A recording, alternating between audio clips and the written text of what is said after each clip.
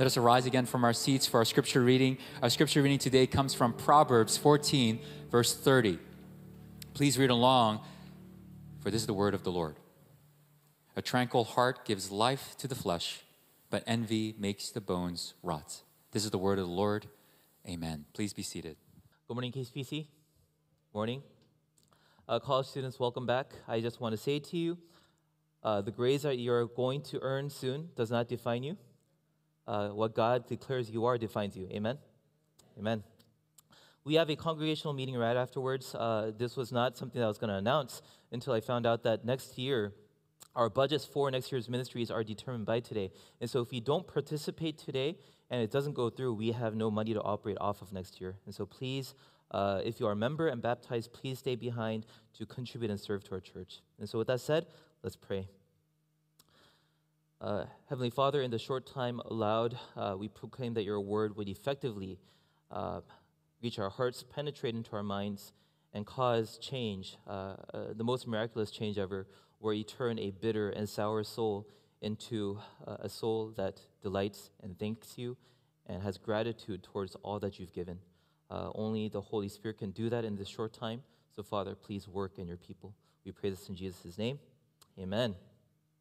When I was young, another story, I was in our street in front of our mobile home, and I had a fast racing car, remote-controlled, and that was a pride of my life for a while. And I raced kids in our street. There are two Korean brothers that I raced against. And one day we raced. My car was a lot better. It made it over the speed bump, and I won the race because their cars couldn't make it over. One day they buy upgrades. Really, really nice cars. They were flying all over. We raced a week later, and they were going circles around my car, pushing it to the side. And it wasn't the experience that was humiliating. It was their expression. It wasn't the car that was outperformed that I was envious about. But envy was rotting my bone because it wasn't the car. It was a life experience. I felt like what I owned.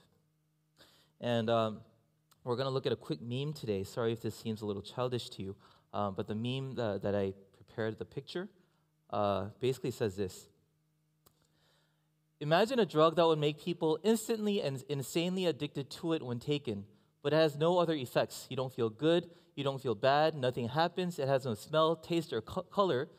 Slip into someone's water and they will forever be chasing a horrible hunger for something they will never know what it is. And they say that is the most evil thing that you can imagine. And I want to argue that that is exactly what Satan has done to us. There is an envy inside of us that causes us to never be satisfied, and we're addicted to accomplishing whatever that is. And our only satisfaction comes from being one with God. But when we became atheists, when our society became secular, we were disconnected from the one thing that makes us happy, and all of our lives we are chasing after things out of our envy for a complete state of existence.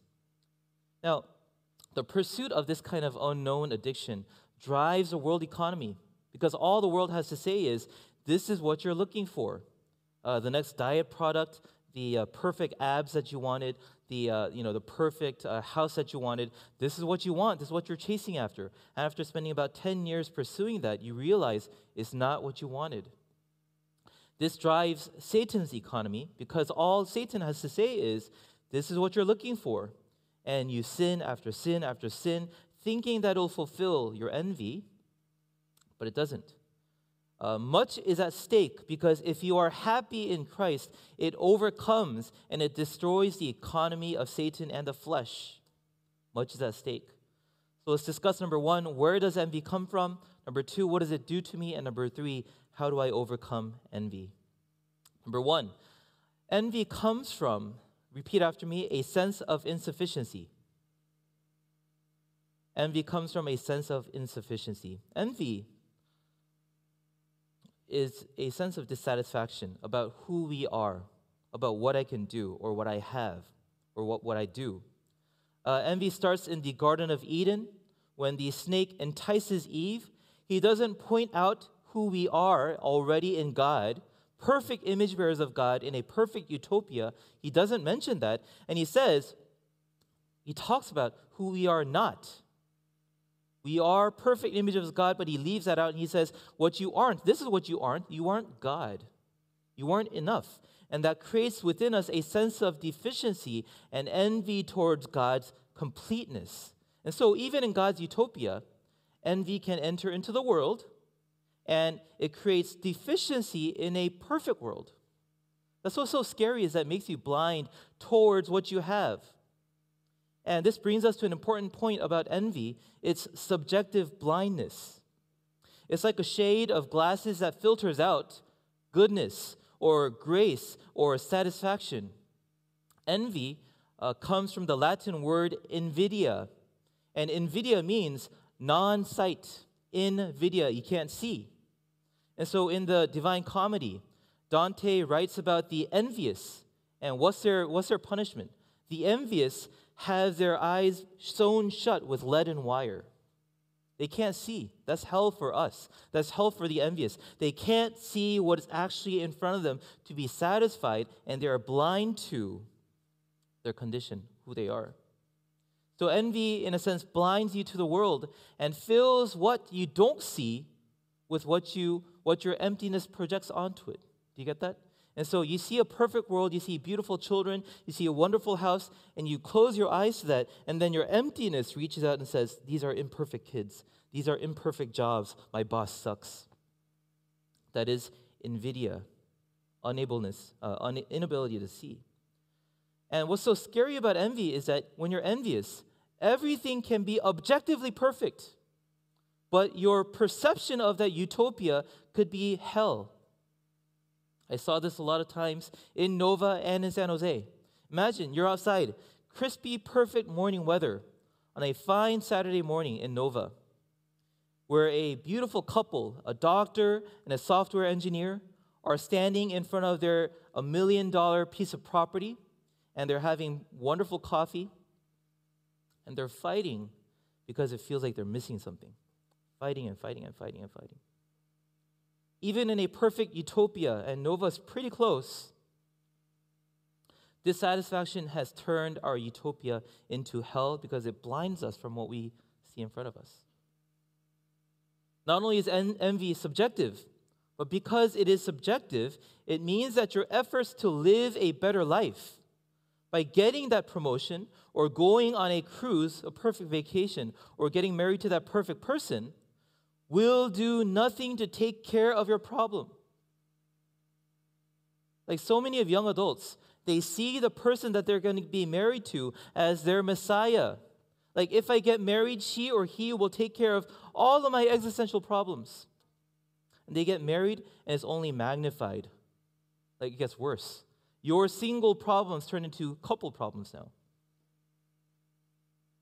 Too many of you are keeping yourself from nodding because your spouse is next to you. I know.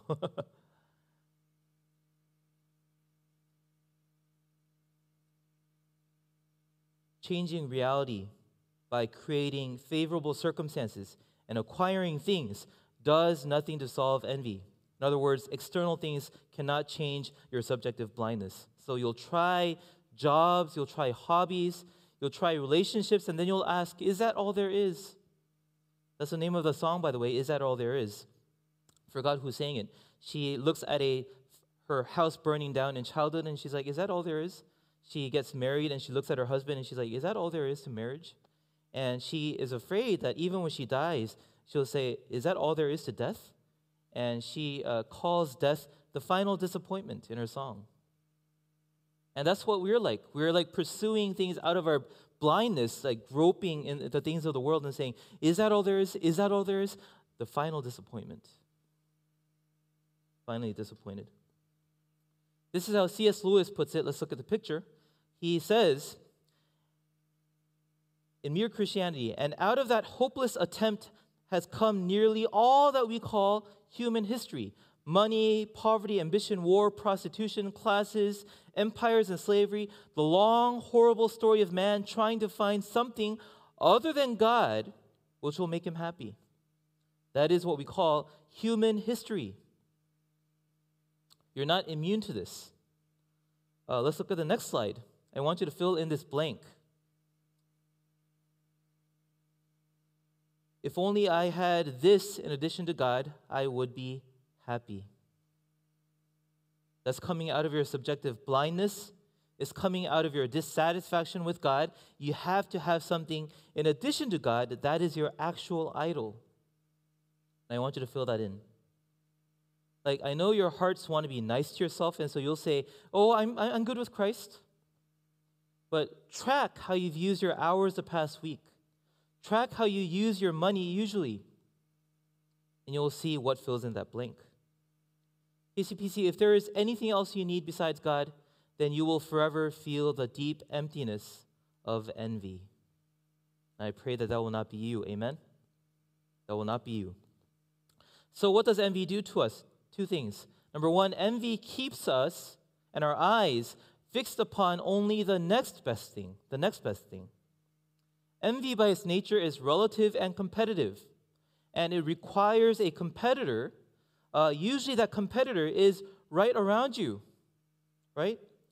Bertrand Russell, philosopher, says, beggars do not envy millionaires, though, of course, they will envy other beggars who are a little more successful. And that's where our envy comes from. We see a little better off people next to us in our soons, small groups, in our friendships, and that becomes a short-term goal. Here's the problem. You don't dream big enough. You don't see and look for perfection. You just look for the next best thing. And God says, look to me, not to the next best thing. In other words, envy keeps you from reaching higher. You are satisfied with the world. That's a big problem. Also, number two, envy in general, just a generic statement, envy makes you sin. Envy makes you sin. John Piper says, sin is merely what you do when your heart is dissatisfied with God. Sin is merely what you do when your heart is dissatisfied with God. When Adam and Eve felt a sense of envy towards God's self-sufficiency and His power and His beauty, their response was what? Sinning, reaching out and taking hold of the fruit because of emptiness and envy. James 3:16. Let's look at the verse that I posted up there.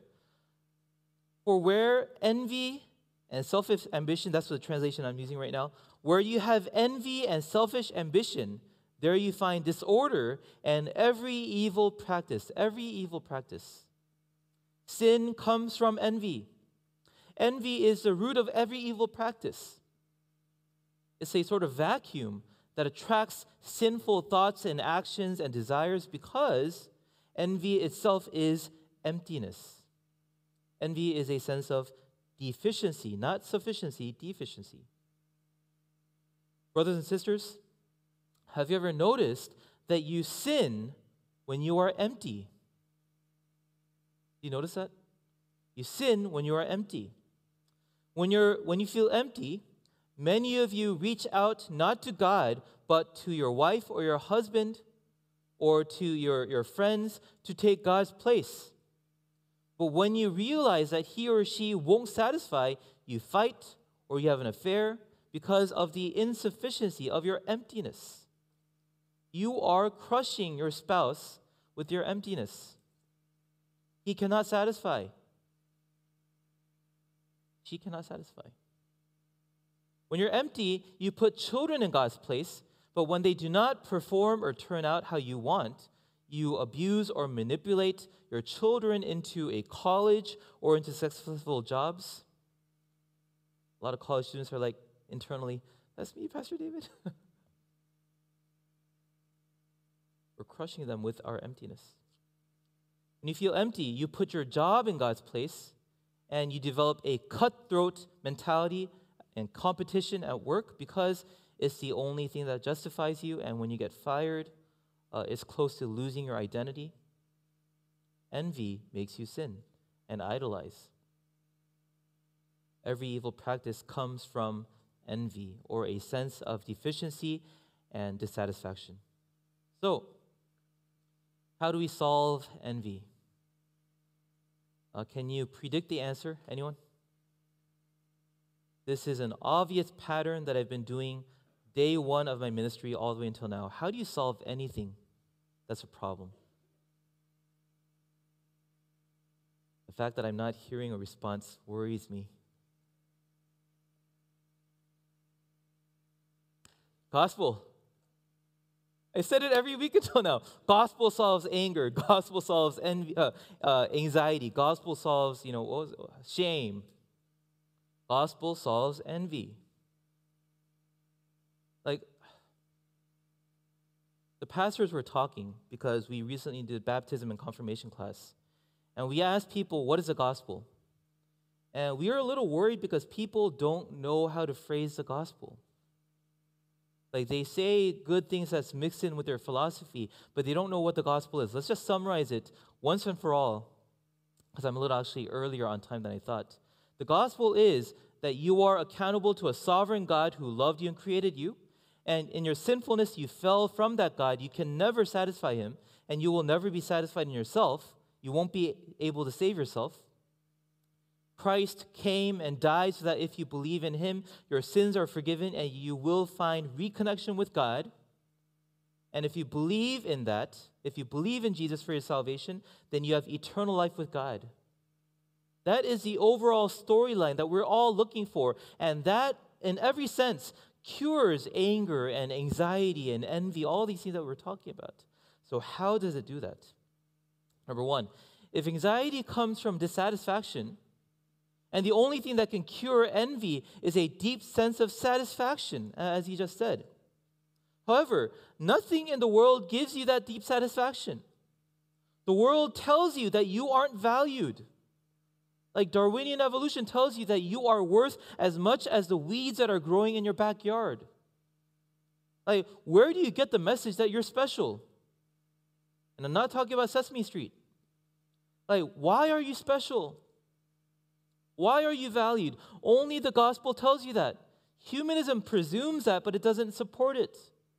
All these empty philosophies and worldviews telling you that you are worth something doesn't have a foundation except for the gospel. The world doesn't say that your life has meaning or purpose or direction. Satan's first strategy, remember, was to create envy in a perfect world.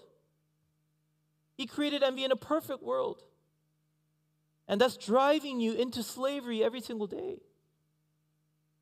Your desires for that drug that you can never identify. So where do we get the satisfaction from? We have established where we don't get it from. It's not from the world. That's Satan's strategy, saying it's somewhere out there. Just go out there and achieve it. And for 60, 70 years, people run around the world, not accepting the gospel, but looking for something else. And then finally, on their deathbeds, they say, I now realize that Christ is sufficient. May that not be you. May you accept the gospel from an early age. But that doesn't mean that satisfaction doesn't exist. C.S. Lewis says in Mere Christianity once again, a baby feels hunger. Well, that means that there's such a thing as food. A duckling wants to swim. Well, there is such a thing as water. Men feel sexual desire. Well, there is such a thing as sex. And so if I find in myself a desire which no experience in this world can satisfy, that drug, whatever that is, the most probable explanation is that I was made for another world. You were made for existence in Christ and the kingdom of God, which we don't have right now. That's why you're so thirsty. And you have to understand that. What you're looking for is not in your grades and not in your success and your career or your job or your family. It's in a world that hasn't come yet, already but not yet. So what is the real thing? The real thing, the good stuff that our envy is pointing to. It is the gospel of Jesus Christ, once again, which tells you what? You are really, really beloved and valuable. All of us are looking for justification. I tell you, if a person has deep insight into who they are by the time they finish the night, the day, and they're sleeping or they're thinking to themselves and engaged in deep thought, they're asking themselves this question: what justifies my existence right now? Why did I work so hard to take care of my kids? Why did I work my butt off in my workplace? What is justifying all of this? Because you are seeking justification. And God alone, the gospel alone says, I created you with infinite worth and value. Anyone say amen to this? You're created with all that you need in Christ. You need to stop looking. You're beloved, you're valuable in Christ. I'm not saying this in a mushy or fuzzy way. This is a theological truth. That's why I said, college students, your grades do not define you. What the Word says about you must define you for your sake. Genesis 1:26, then God said, let us make man and woman in our image, after our likeness. You aren't mistakes. There was a master plan and a blueprint in mind when God created you. You were designed with dignity and the divine and godliness in mind in the image of God. Number 2, John 3:16, for God so loved the world that he gave his only son. And I wish all of you had children later on to know what it's like to give up your son or your daughter. He gave his only son so that whoever believes in him shall not perish but have eternal life. God paid Christ for you. You have to understand what that means. Value lies in the eyes of the beholder. I will not pay more than $4 for an espresso in Starbucks because it's overrated. And some people pay more than that for coffee because value in some sense is subjective. When God says, I paid Christ for you in that interaction, that transaction proves something. You are worth Christ to God. You are worth his son to God. That's why in Korean we use the word 예수님 짜리. 1불짜리, 2불짜리, 예수님 짜리. You are worth Christ to him. And that takes care of and kills envy. I was so envious of, different spiritual traditions when I was young. I wanted to be charismatic. I wanted to be this. I wanted the gift of prophecy, all these things. And my parents looked at me and they took me upstairs.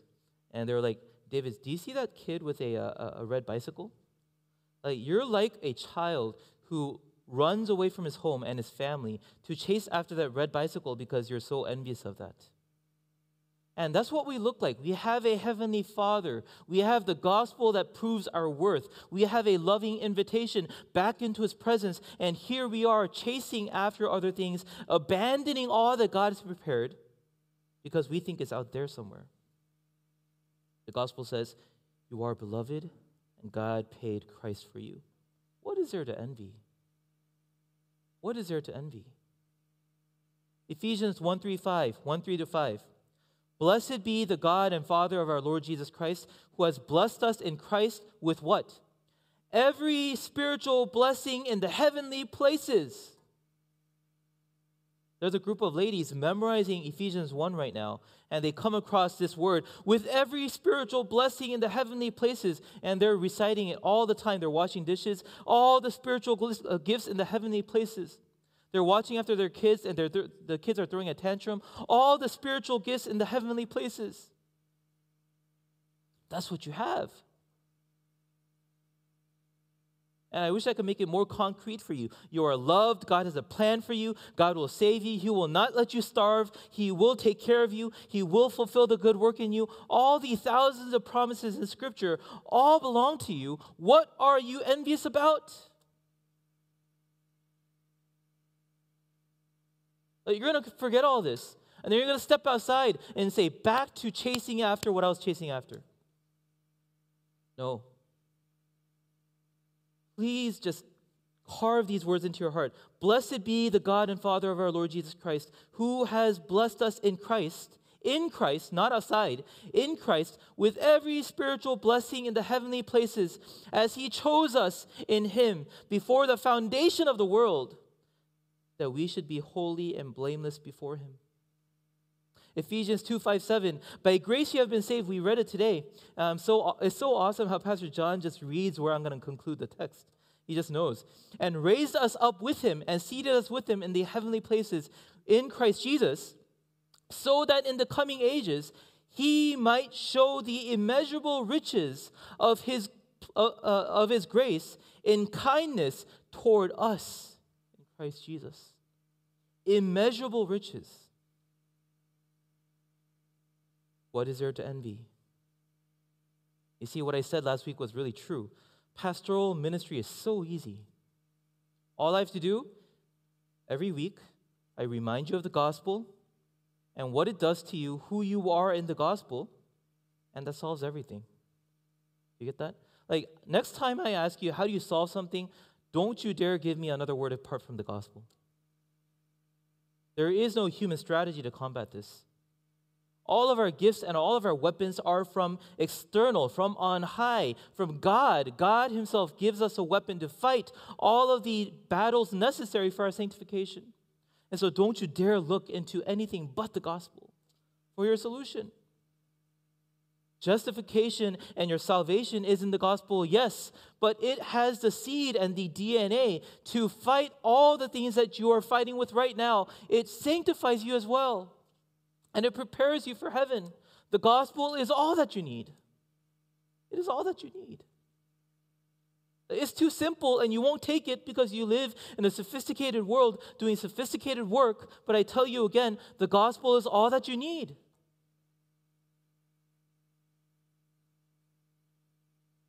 The gospel doesn't ignore envy. It doesn't brush it off and just make us man up and deal with envy. Like, I love how some of the people said, Pastor David, I love that your sermons don't just end with, don't be angry, don't be anxious, don't be is not the thing that we're talking about right now. It means understand the gospel. It's already been done. It's good news, not good advice. It's been accomplished. Accept it and let it work out its power in your lives, and therefore be free from anger and be free from anxiety and free from envy. Free. What does it finally do? The gospel turns your envy into a powerful craving for the kingdom of God. Amen? Like, what's the best restaurant in Virginia? Anyone know? I need you to be confident, otherwise I won't believe you. So you're not advertising well. Yes, somewhere in the back. Myeonga? Myeonga, okay. He might be working there. Myeonga, okay. So here's the thing. Let's say you are ready for an awesome meal in Myeonga, okay? An awesome meal there, like best kimbap ever, right? I wonder if this is ethical. Like, anyways, best kimbap ever. And as you're preparing for that, let's say someone comes by and say, hey, Pastor David, do you want some chocolate? You want some pretzels? No. Like, I am saving my craving for Myeonga. Like, I'm saving it because I will not let my craving and hunger be satisfied by something less than what I really want. And that is the concentration of a Christian who has reinterpreted their envy into craving for God's kingdom. That is the concentration. I will accept nothing but the gospel and the coming kingdom of God as my final comfort. I will accept nothing apart from God's kingdom for my desire for justice in the world.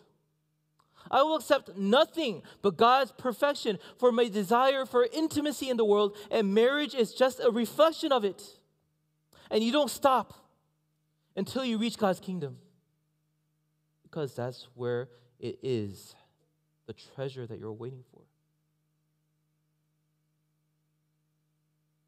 Remember the odorless, side effectless, addictive pill that we've talked about.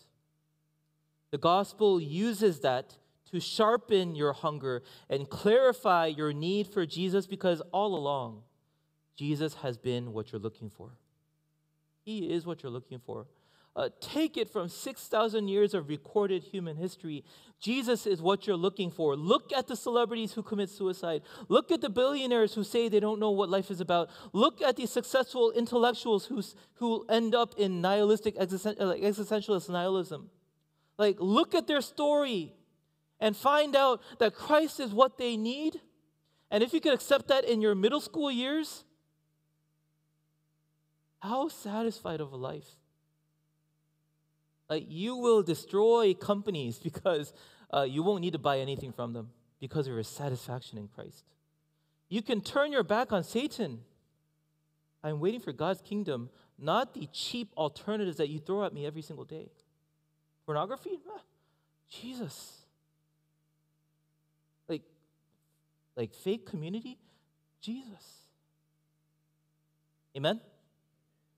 Praise team, come up. Happy Thanksgiving. Why? Why is this a happy Thanksgiving? Why? I'll explain why this coming Thursday when we have our Thanksgiving worship service. Please come. Thanksgiving has something in it that is so powerful. But why Thanksgiving? Because even today, Christ can be everything for you. All you have to do is enjoy and savor that. Raise your right hand. Repeat after me. This is me brainwashing you, okay? I will thank the Lord, for He is all that I need.